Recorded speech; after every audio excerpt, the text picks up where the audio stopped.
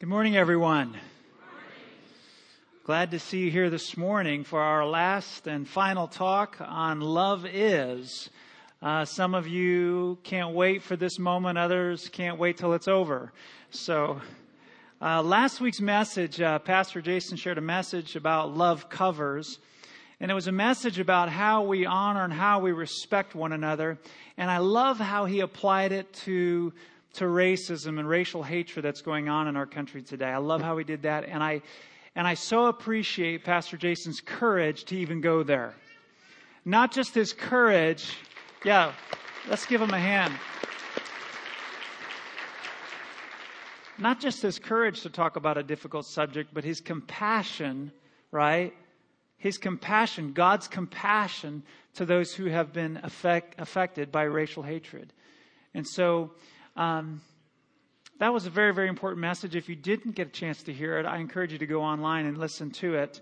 You know, every pastor has to decide whether he's going to say things that cause people to show up or grow up. And I'm glad you showed up today. Don't misunderstand me. But our goal is not to see how many people will show up. Our goal is to see how many people will grow up. And sometimes that means we say things that are tough, that are difficult, that we may disagree on, or maybe we agree on. Well, last week's talk was like that. And I think this week's talk about love desires, a message about sex and sexuality, is going to be similar in that way. I want us to all grow up in the area of sex and sexuality. We're all trying to move to the center or move to God's side on the issue of sex. Okay? And so that's where we're going here this morning. And our three teenage kids, they were in the last service. And I was completely comfortable with them being in the service. And they were glad they were there. And there were some important things they needed to hear. Parents, it's your decision on your kids being in the service today. Tonight we have a panel discussion on sex and sexuality. And it will be uncensored. Okay? Uncensored. Parents, you decide. All right? It's an uncensored discussion. We will provide childcare for ages 5 and under, as well as for kindergarten through 8th grade. We will provide a movie in the kids' auditorium. So, but parents, that's your decision about your teenagers for tonight. Uncensored discussion. Carrie and I will moderate a panel discussion. That panel will be made up of a very diverse panel. We'll have single people on that panel and married people on that panel and the nations on that panel and old and young on that panel. It's a big panel of people that we're going to ask questions to. Now, you're the ones asking the questions. Okay? In the bulletin that you have today, there's a card that says Love Is, and that's where you can write down your questions about sex and sexuality. After the service, take that card and turn it into either the information center or one of our give boxes in the upper lobby or the lower lobby and drop those cards off. Those questions are going to come in. They're going to be asked tonight. Okay? So if you've got a great question, we want to know it, and we want to address that tonight, okay? Makes sense? We also have an opportunity for you to text your question. Woo! I love it. Text your question. If you don't want to write it out, just text it, and we'll get them all organized and ready for tonight's discussion. And by the way, we do have ice cream afterwards.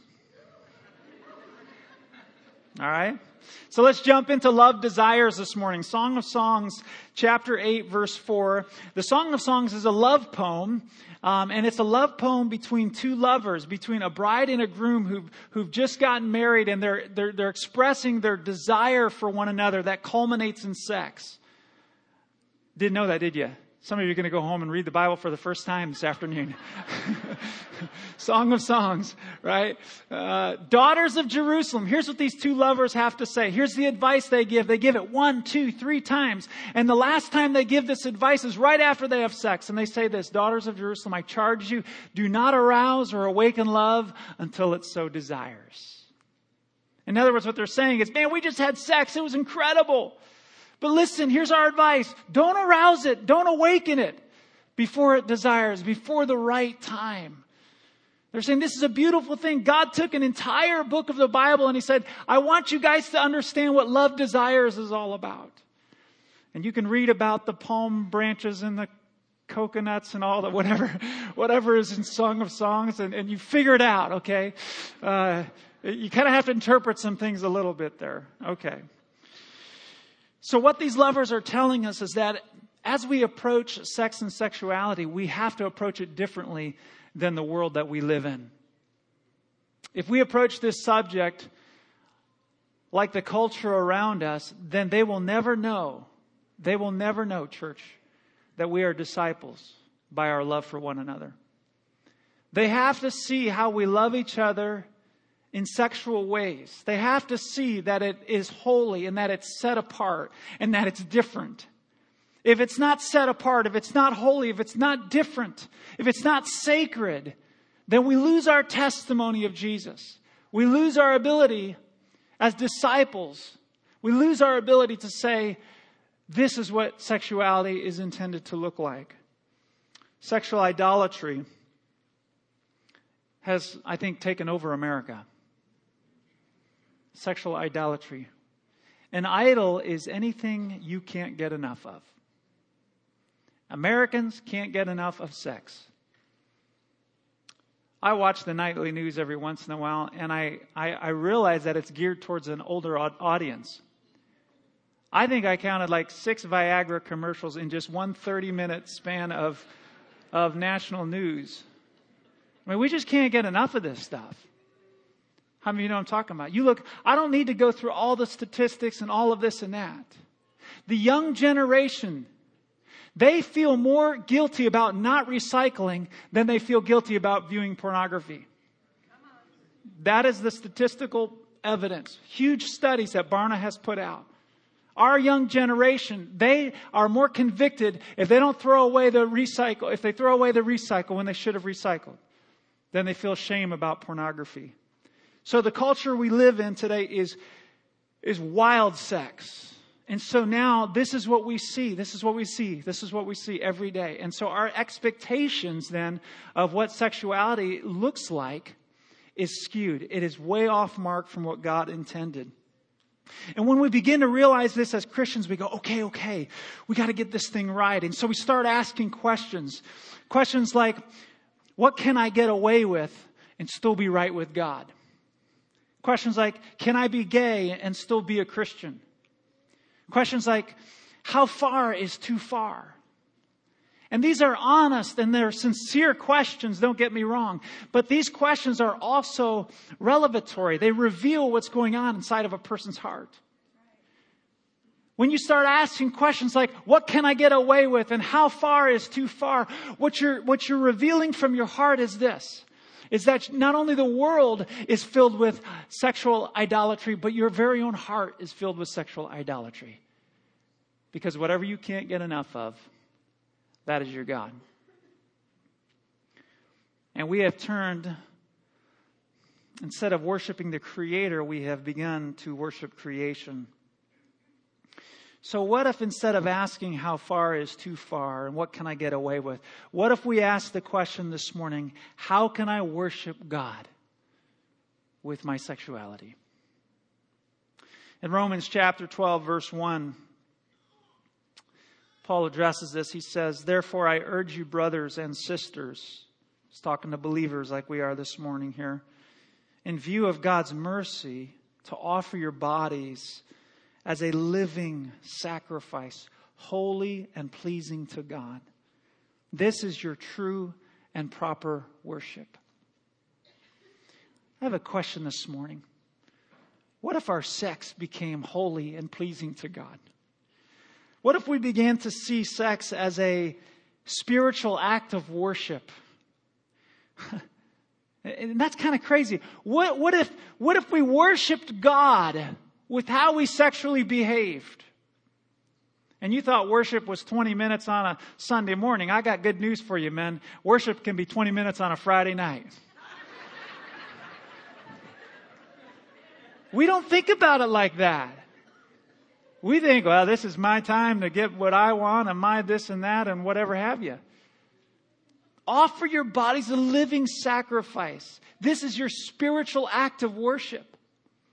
God intended for everything that we use our bodies for working, for having sex, for serving, everything we use our bodies for should be to worship our Lord.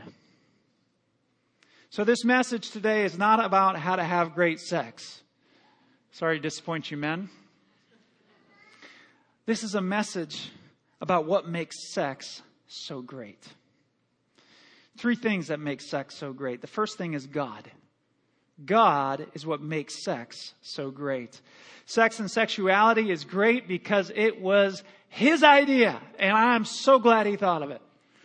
One day He told the angels, you know what? I got an idea.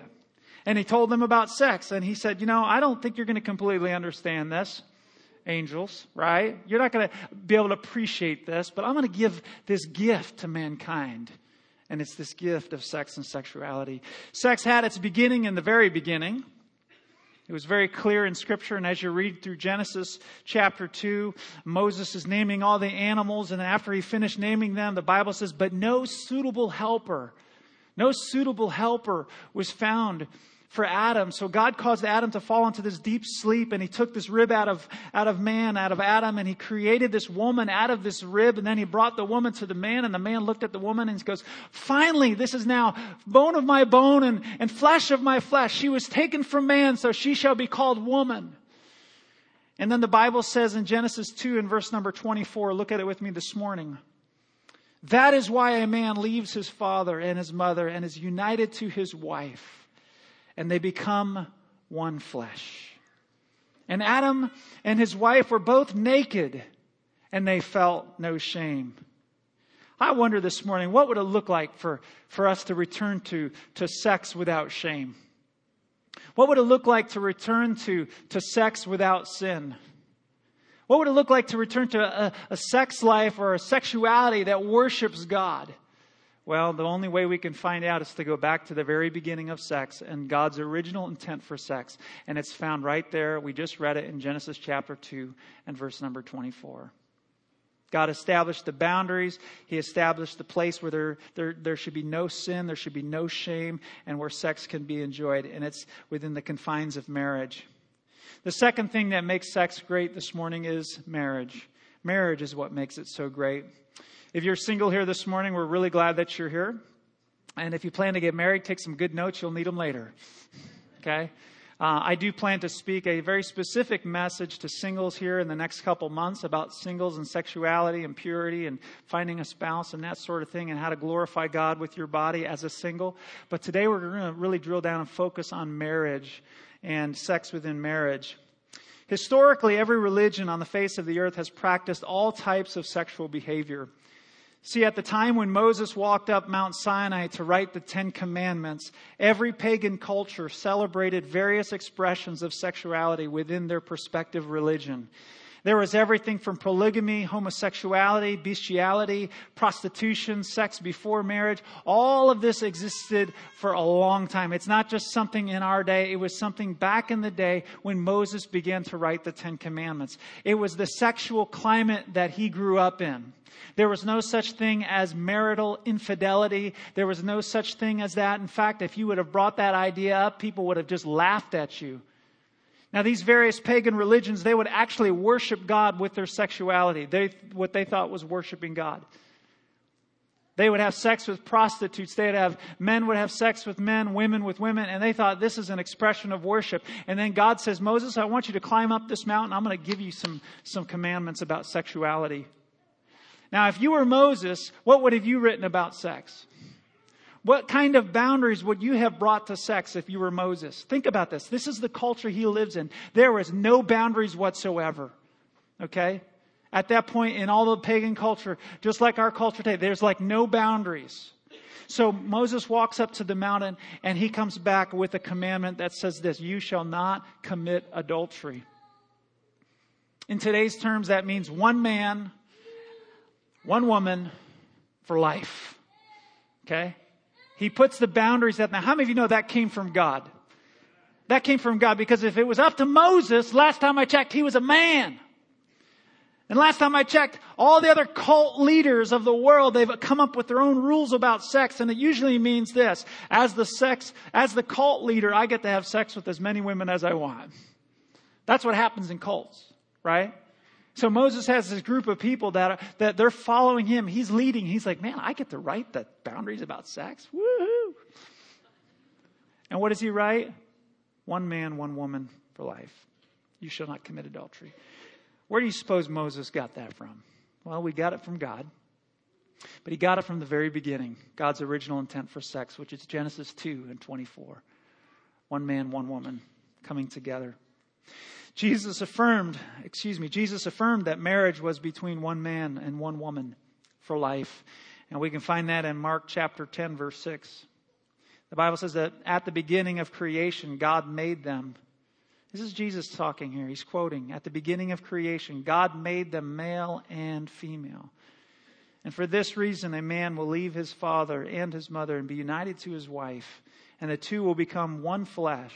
So they are no longer two, but they are one flesh.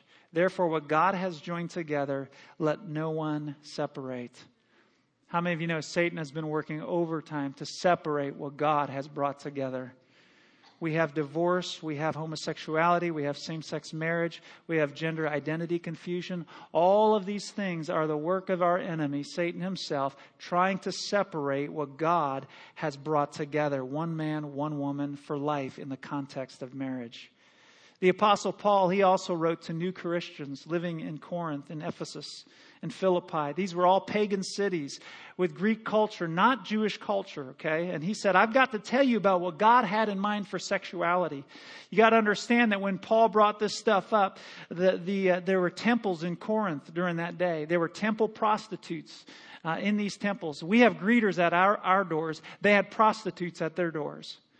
And for a nice small tax-deductible gift, you could pay off a prostitute and you could have sex with her in the temple. And back then, it was considered worship to God in these pagan religions. That is the culture in which Paul grew up in. That's the culture in which Paul is talking to these new Christians. And this is what he says about sexuality in 1 Corinthians 6:15. He says this, do you not know that your bodies are members of Christ himself?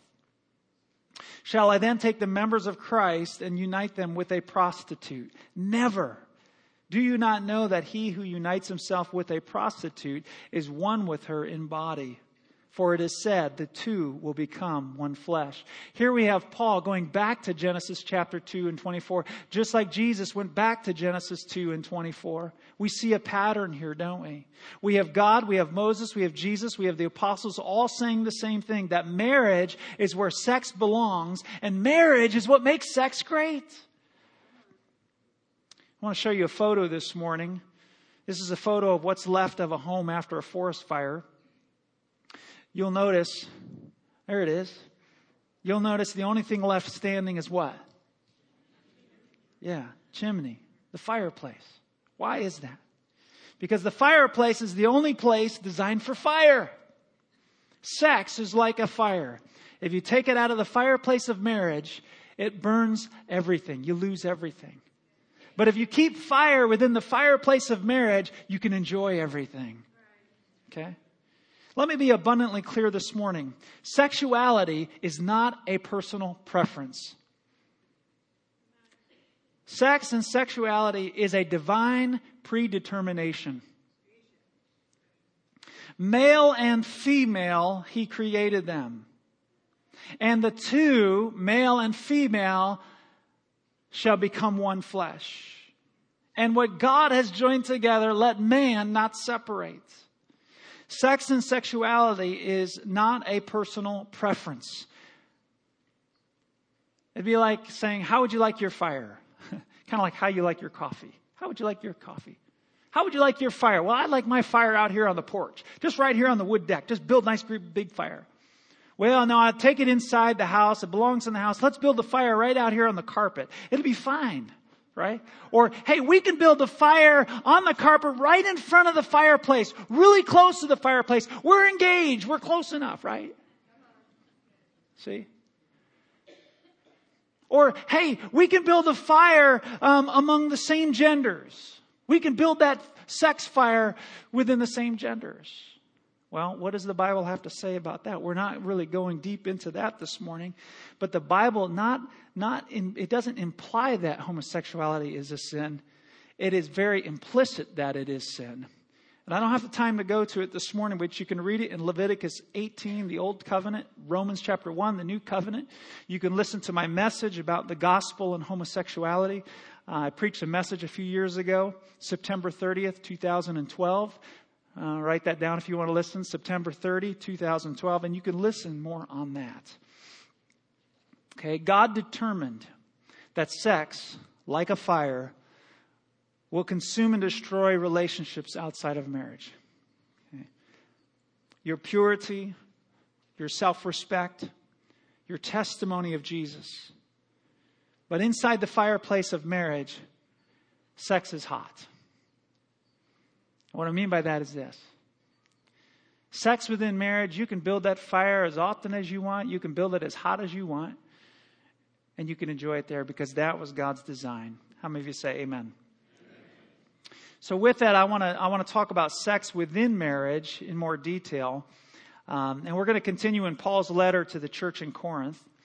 And keep in mind that this church in Corinth had the reputation, that the city of Corinth had the reputation of being the most immoral city in the world. Okay, they had temple prostitutes going on. It was crazy. Everybody was just doing all kinds of crazy, wild living, all very sinful sexual living. And it's in this context that Paul gives advice about sex within marriage.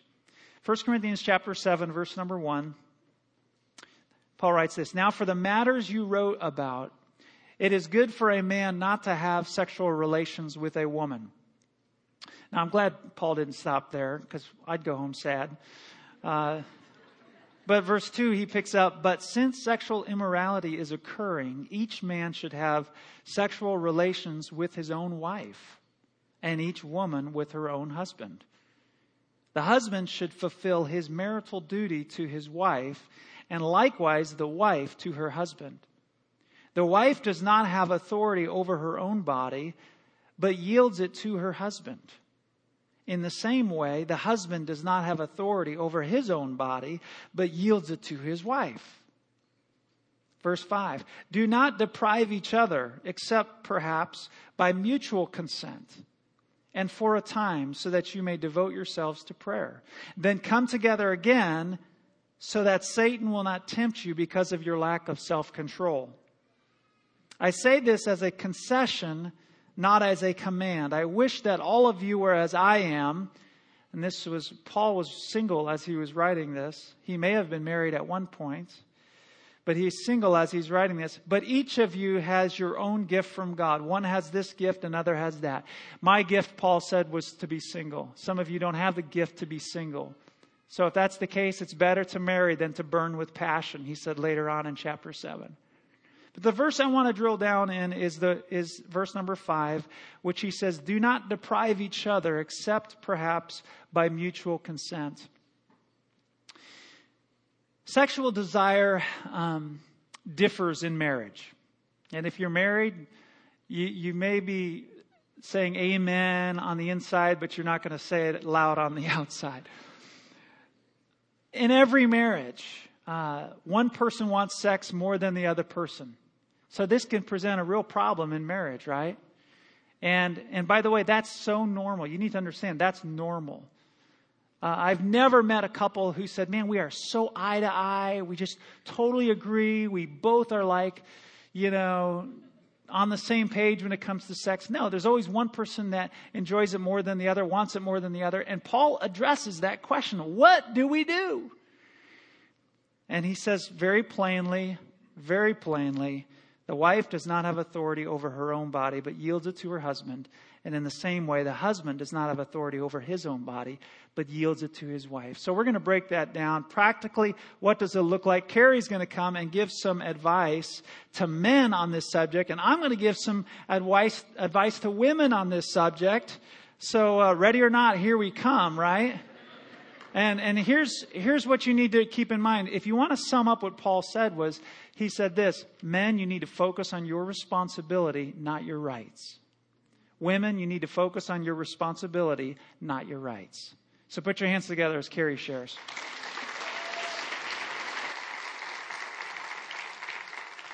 I don't know if this is a fun topic to talk about or a really unfun topic to talk about.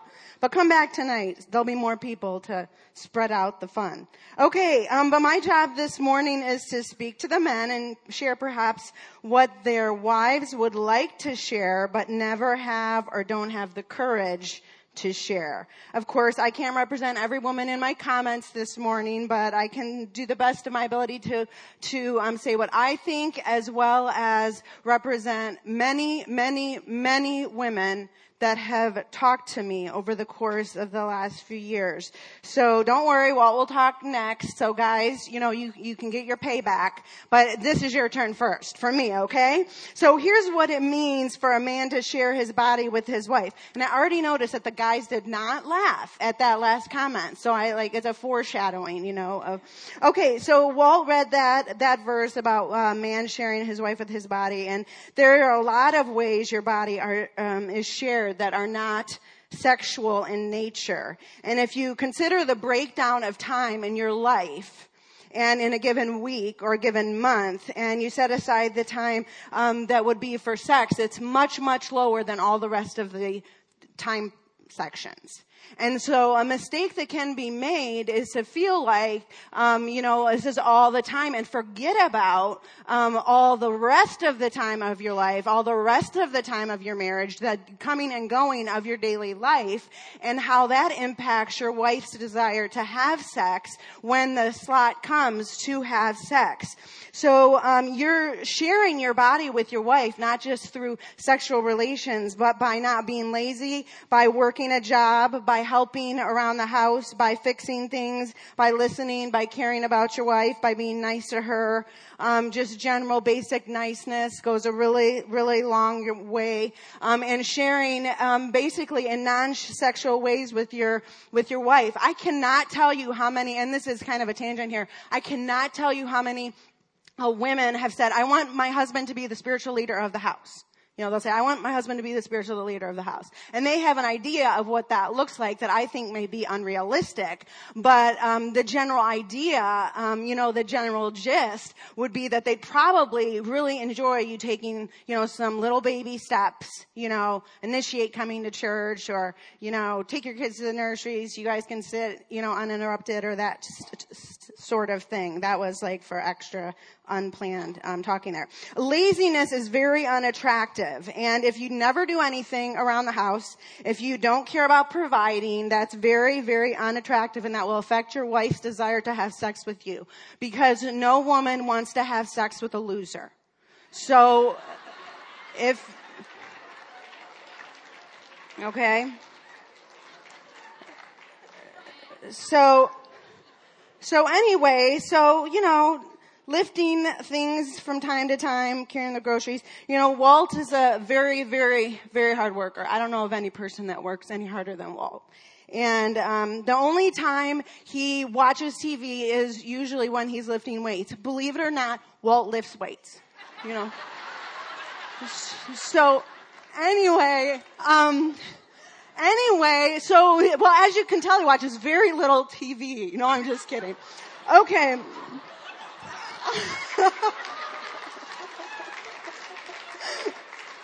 I'm sorry, Walt, it just came to me. I couldn't help myself. Okay, so anyway, that's being lazy is unattractive to virtually every woman I know. So, also work, not just your job, unless you work a blue collar job where you're working manually, but just working around the house or physical work will impact your testosterone levels, which might make it so that you don't, have as much sexual energy that you feel always needs to come out, And if you're sitting on the couch watching television all the time, then you're filling your mind with the commercials of the girls that are 20 years old and are supermodels and, have breast implants and all those things. And then when your wife, after putting the kids to bed, you're raring to go and expect your wife to be like that.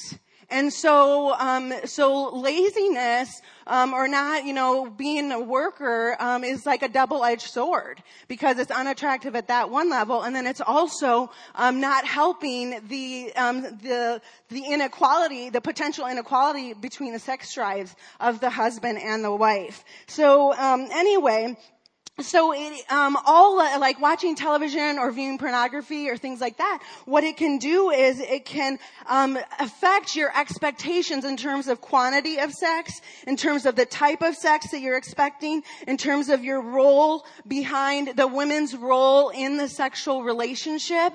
How you see how aggressive a woman is in terms of a sexual relationship. All of that is impacted by what you're watching, what you're seeing, what you think. I mean, television shows all the time, show a relationship between a man and a woman with the role of the man and the woman being sometimes what is unnatural, to human beings.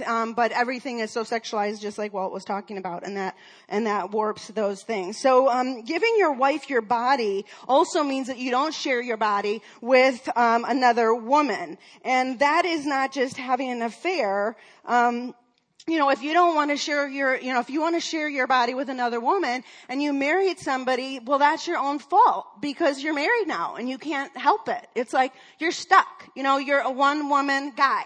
Take it or leave it. And that doesn't mean just having an affair with the girl in the office, but that also means, viewing pornography and fantasizing, lusting after other women other than your wife. If you want to lust after somebody, you need to be lusting after your wife, not other people, because as soon as you get married, then you're a one-woman guy. Everywhere. Not just physically, but in your mind, spiritually, and all that kind of stuff. And somebody say, that's good. All right. So there's a lot of ways other than the physical that you are sharing your body. And your wife does not need to meet the expectations of everything you see and view. That's not her responsibility or obligation. Okay? That's like your problem for watching or seeing something or whatever that is warping your view or is kind of guiding your perception or expectations, if you will, of your wife. So you can't project that on your wife. It's not fair to her. All right. Moving right along. In my experience talking with women, one sign, now this is not always true, but one sign or red flag to me when I'm talking to a woman is when, in terms of what I was just talking about, is when a woman starts getting pressured by her husband to change her appearance.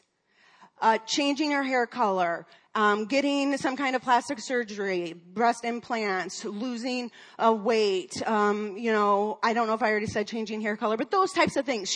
Dramatically changing the style of dress that she has always worn or whatever. Especially when that person has basically been the same, like since you met them and that sort of thing. And it can seem like it's a guy fantasizing, and trying to turn their spouse into a different woman other than the woman that they are.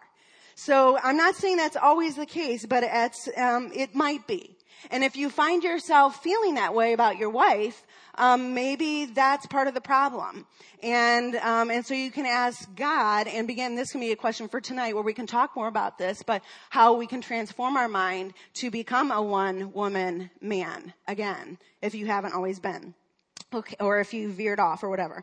At the same token, from a women's perspective, Walt's going to address it. We can't be like, naggy and mean and, just like lazy and all that kind of stuff too, because that's not fair to the guys. Okay, and Walt will address that. But Ephesians chapter 5 verse 25, if they can throw it up quick, otherwise, thanks. Husbands, love your wives just as Christ loved the church and gave himself up for her. I just want to address real quick the giving and taking idea. Just because you're married doesn't mean that you can force yourself on your wife. In a physical way. If you're aggressively, forcing physical relations on your wife, that could even be as far as rape or abuse, certainly. God's design for sex is that it should be consensual in a godly married relationship. And so I just wanted to address that briefly. And so just because God has ordained sex in your marriage, and that's true, and sometimes there's a difference between the man and the the woman and the quantity and the type and all that kind of thing, that doesn't mean that it's okay for the guy to just, treat his wife like a prostitute that I paid $100 so I can do whatever I want with you. That's not God's intention in terms of marriage. Somebody say amen. Okay, and so there's a story really quick of this high-powered relationship. There's high-powered relationship of the husband and wife where they're in the middle of having sex and the woman gets a call from work and it's, the guy's like, just ignore it or whatever. And she's like, fine. Well, anyway, it come to find out this call was a very important call. She ended up missing a crucial meeting and she ended up missing a huge opportunity to have a promotion. And so, after that event, she said to her husband, she said, you asking me not to take that call took something from me, and I can never get that back. And that's what can happen in a marriage relationship when you take something from your wife. There is something that's taken that will never come back. So be careful not to take something that she'll never get back, because it's not worth it. So anyway, it's such a powerful image to me, that story, that sex is important, but it's not the most important thing. Sex is not love. Sex is a reflection of love. And sometimes we get that confused. So, and we can tell that by people that are deployed and people that have physical limitations, that the physical act of sex is not equal to, like a mathematic equation, love. Rather, it's a reflection of love. So, all these different things, bossing your wife around or whatever, a lot of times those things where you feel like that's making me the man of the house, what that creates is that can create bitterness and pain that ultimately hinders your chances of feeling sexually satisfied in your relationship and being on the same page of your relationship, and can impact your wife's desire for sex and ultimately her attraction to you. So anyway, that's where the whole component of really, these are so interwoven. And I even mentioned, the women, I want you to be the spiritual leader of the house. Well, there's this spiritual component of a physical relationship and an emotional component that's like being nice, and a physical component, which is a sexual relationship. And really, they're all very interwoven, particularly for the woman. They're very interwoven. And as you can work, on some of those at the same time, or working even on just one part or another part at a time, where you just say, I'm going to say one nice thing to my wife every single day. I'm going to say one nice thing to her. And, or I'm going to say one nice thing about her, on the inside, and I'm going to say one nice thing about her on the outside, or something like that. And then I'm going to do one thing that will demonstrate to her, if she's expressed to you a desire to be the spiritual leader, I'm going to do one thing a week to demonstrate to her that I do care about God, even if it looks different than her, that I do care about him. I'm going to do one thing that week, And so anyway, so you don't have to change and be a different person, but you can take tiny little steps that can communicate to your wife, I love you and I care about you. I like you the way you are. I'm committed to us growing closer together. And I'm not just, only caring about the physical relationship.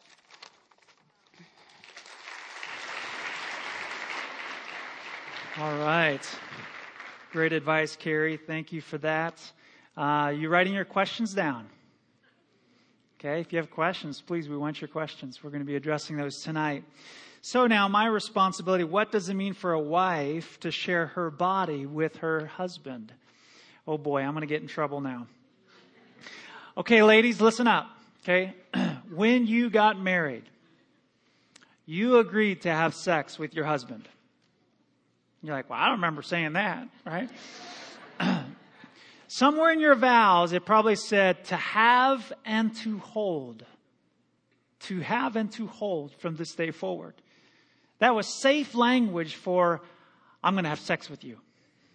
Okay? And some of the guys are kind of wondering, what happened to that? All right? Now, this may or may not apply to your marriage. I don't know. You have to apply it to your marriage.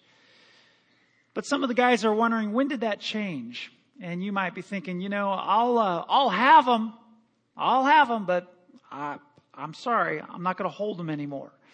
We've done that. We've had the kids. That was that phase of our lives. We're moving on to a new phase. I'll have them, but I won't hold them. I'll have them cut the grass. I'll have them do the dishes. Right? I'll have his paycheck. But I won't have his body touching my body. Okay? This is an attitude that some women have, and it's an ungodly attitude. Okay? If you don't want to have sex with your husband, you shouldn't have gotten married. But you did get married. And you don't have the luxury now to be selfish with your body. You have the responsibility to do what Paul is asking. And that is to yield your body to your husband. Some of your ladies are going, you're freaking me out. Some of your husbands are workaholics. They're hobbyholics. They don't ever seem to want to be home. And it could be that because when they do get home, all they get is a critical, complaining, nagging, quarrelsome wife. Right? Some of you ladies need to go home and ask your husband, why do you always work so late? And it could be that you don't need to concern yourself with the woman at his workplace. You need to concern yourself with the woman at home. You need to give your husband a reason to come home. You need to give your husband a reason to miss you. And I'm talking about much bigger than sex here, ladies. Find out what his love language is. Say nice things to him. Right? Do nice things. Have sex. Give him a reason to miss you. Listen, some of the guys, when they go to work, they can do no wrong. And when they get home, they can't do anything right. I'm just telling you the way it is. Love ya, but you need to think about this. Okay? You need to apply it to your situation. You got a lot more amens than I got. We're having a competition here. There we go. Okay. So ladies, some of you need to go home and sincerely apologize to your husband and say, you know what? I've put my rights ahead of my responsibilities. Please forgive me. Thank you for that. Okay, we need to kind of move forward here. Let me talk to both the husbands and wives. I'm going to give you 3 reasons to say yes to sex in marriage and 3 reasons to say no to sex in marriage. 3 reasons to say yes are right out of the passage we just read in 1 Corinthians chapter 7. Reasons to say yes. Number 1, God said to. Number 2, spouse wants to. And number 3, temptation. 3 reasons to say yes to sex in marriage. God said to, spouse wants to, and temptation. Here are 3 reasons to say no to sex in marriage. Sickness, for sickness reasons, for spiritual reasons, and for sinful reasons. Those are 3 reasons to say no. Sickness reasons is kind of self-explanatory. Your wife's just had a baby. You've got to wait. Okay? Or your wife is ill, or you're ill, or there's some type of medicine or medical condition that's going on there. And so sex isn't going to be what sex used to be. Are you with me? Spiritual reasons. Paul addresses this. There's a time to say no to the physical so you can say yes to this spiritual. Fasting is physical denial for spiritual gain. There's going to be times when you're going to say, you know what? We're going to put sex on the back burner for right now, and we're going to put God on the front burner. All right, we're going to put prayer and fasting. And some of you guys are going, I like that because I can pray and fast for about a day. And then after that, we're back at it, right? I don't think that's what Paul was saying, okay? And the 3rd reason to say no to sex in marriage is for sinful reasons. Sinful reasons. If there is adultery, if there's a sexual addiction, right? If there's abuse, there is a place for boundaries within married sex where you say, you know what? We can't have sex right now. And let me break that down for you. Ladies, if your husband has an addiction to pornography, or he's having an affair, or he is abusing you, or he is asking you to do something sinful and sexual, you have the authority to confront him one-on-one. And by the way, your husband's living in sin. Because of that, you have the authority to confront him one-on-one and say, you know what? You're living in a sinful lifestyle. If he responds, if he repents, if he changes, forgive him. Rebuild that trust and reconnect physically. Have that sex again. Now, exactly when all that happens, get a good counselor. Talk to somebody who's been there, done that, okay? Now, if you confront him and he doesn't change, okay, he's living in sin, he doesn't change, you have the authority to go around your husband to a higher authority. Matthew chapter 18. And you can go to the church and you can say, I've confronted my husband. He's living in sin. He refuses to change. The church can then join you and confront your spouse, husband or wife, right? And if they change, forgive as Christ has forgiven you. Rebuild that trust and have sex again at some point. Are you with me this morning? Okay? Just some practical, Lord willing, biblical advice about when to have sex and when not to have sex. And now we're going to wrap it up. Whew, glad it's almost over.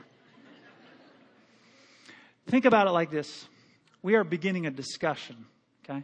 Just like last week, Pastor Jason brought up some stuff.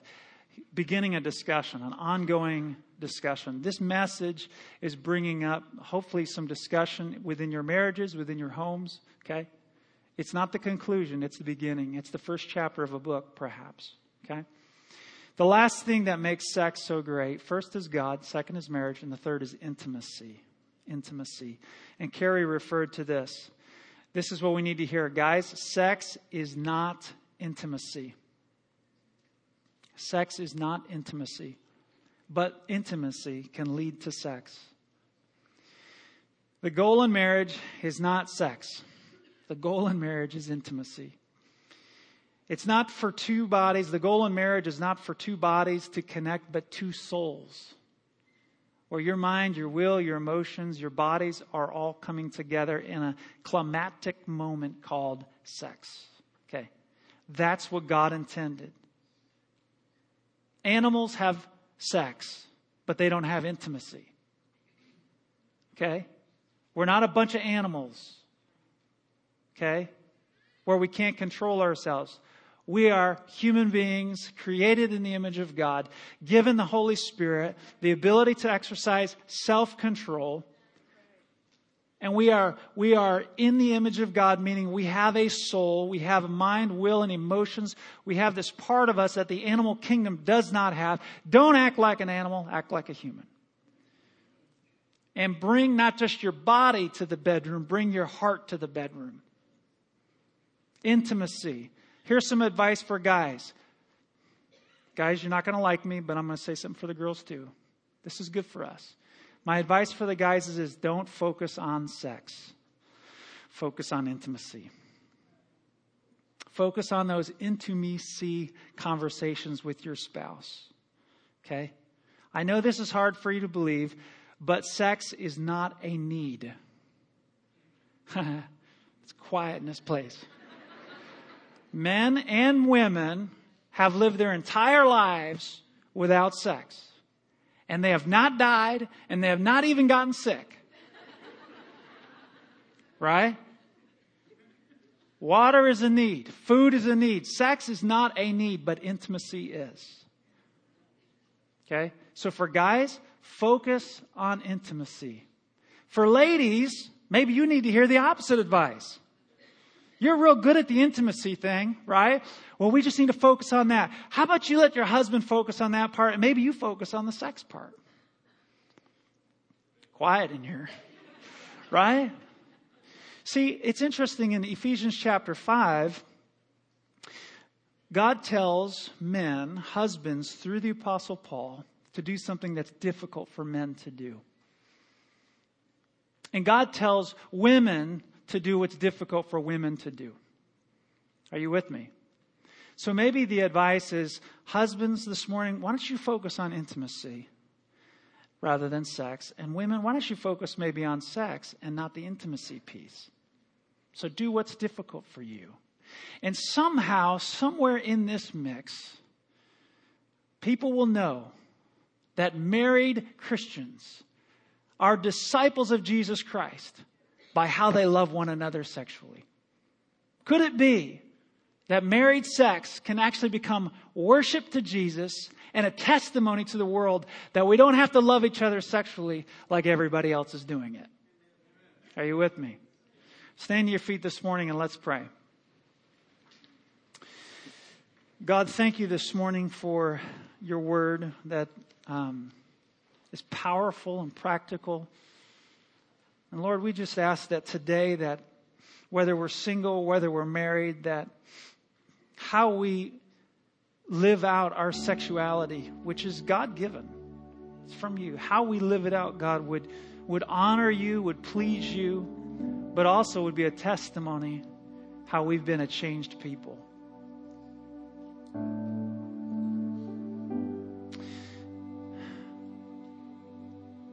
God, I thank you that you've given us the ability to be pure and holy in how we live out our sexuality.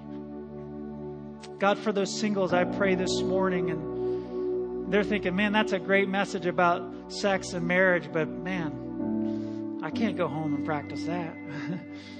God, I pray you would encourage them. God, I thank you that, God, you've given them the ability to exercise self-control outside of marriage, and you've given married couples the ability to exercise self-control within marriage. God, we just pray that we would conduct ourselves sexually in a way that pleases you and worships you and makes a name for you. In Jesus' name, amen. Amen. I'm going to invite our prayer workers to come forward this morning. If you'd like prayer on how to improve your sex life, I want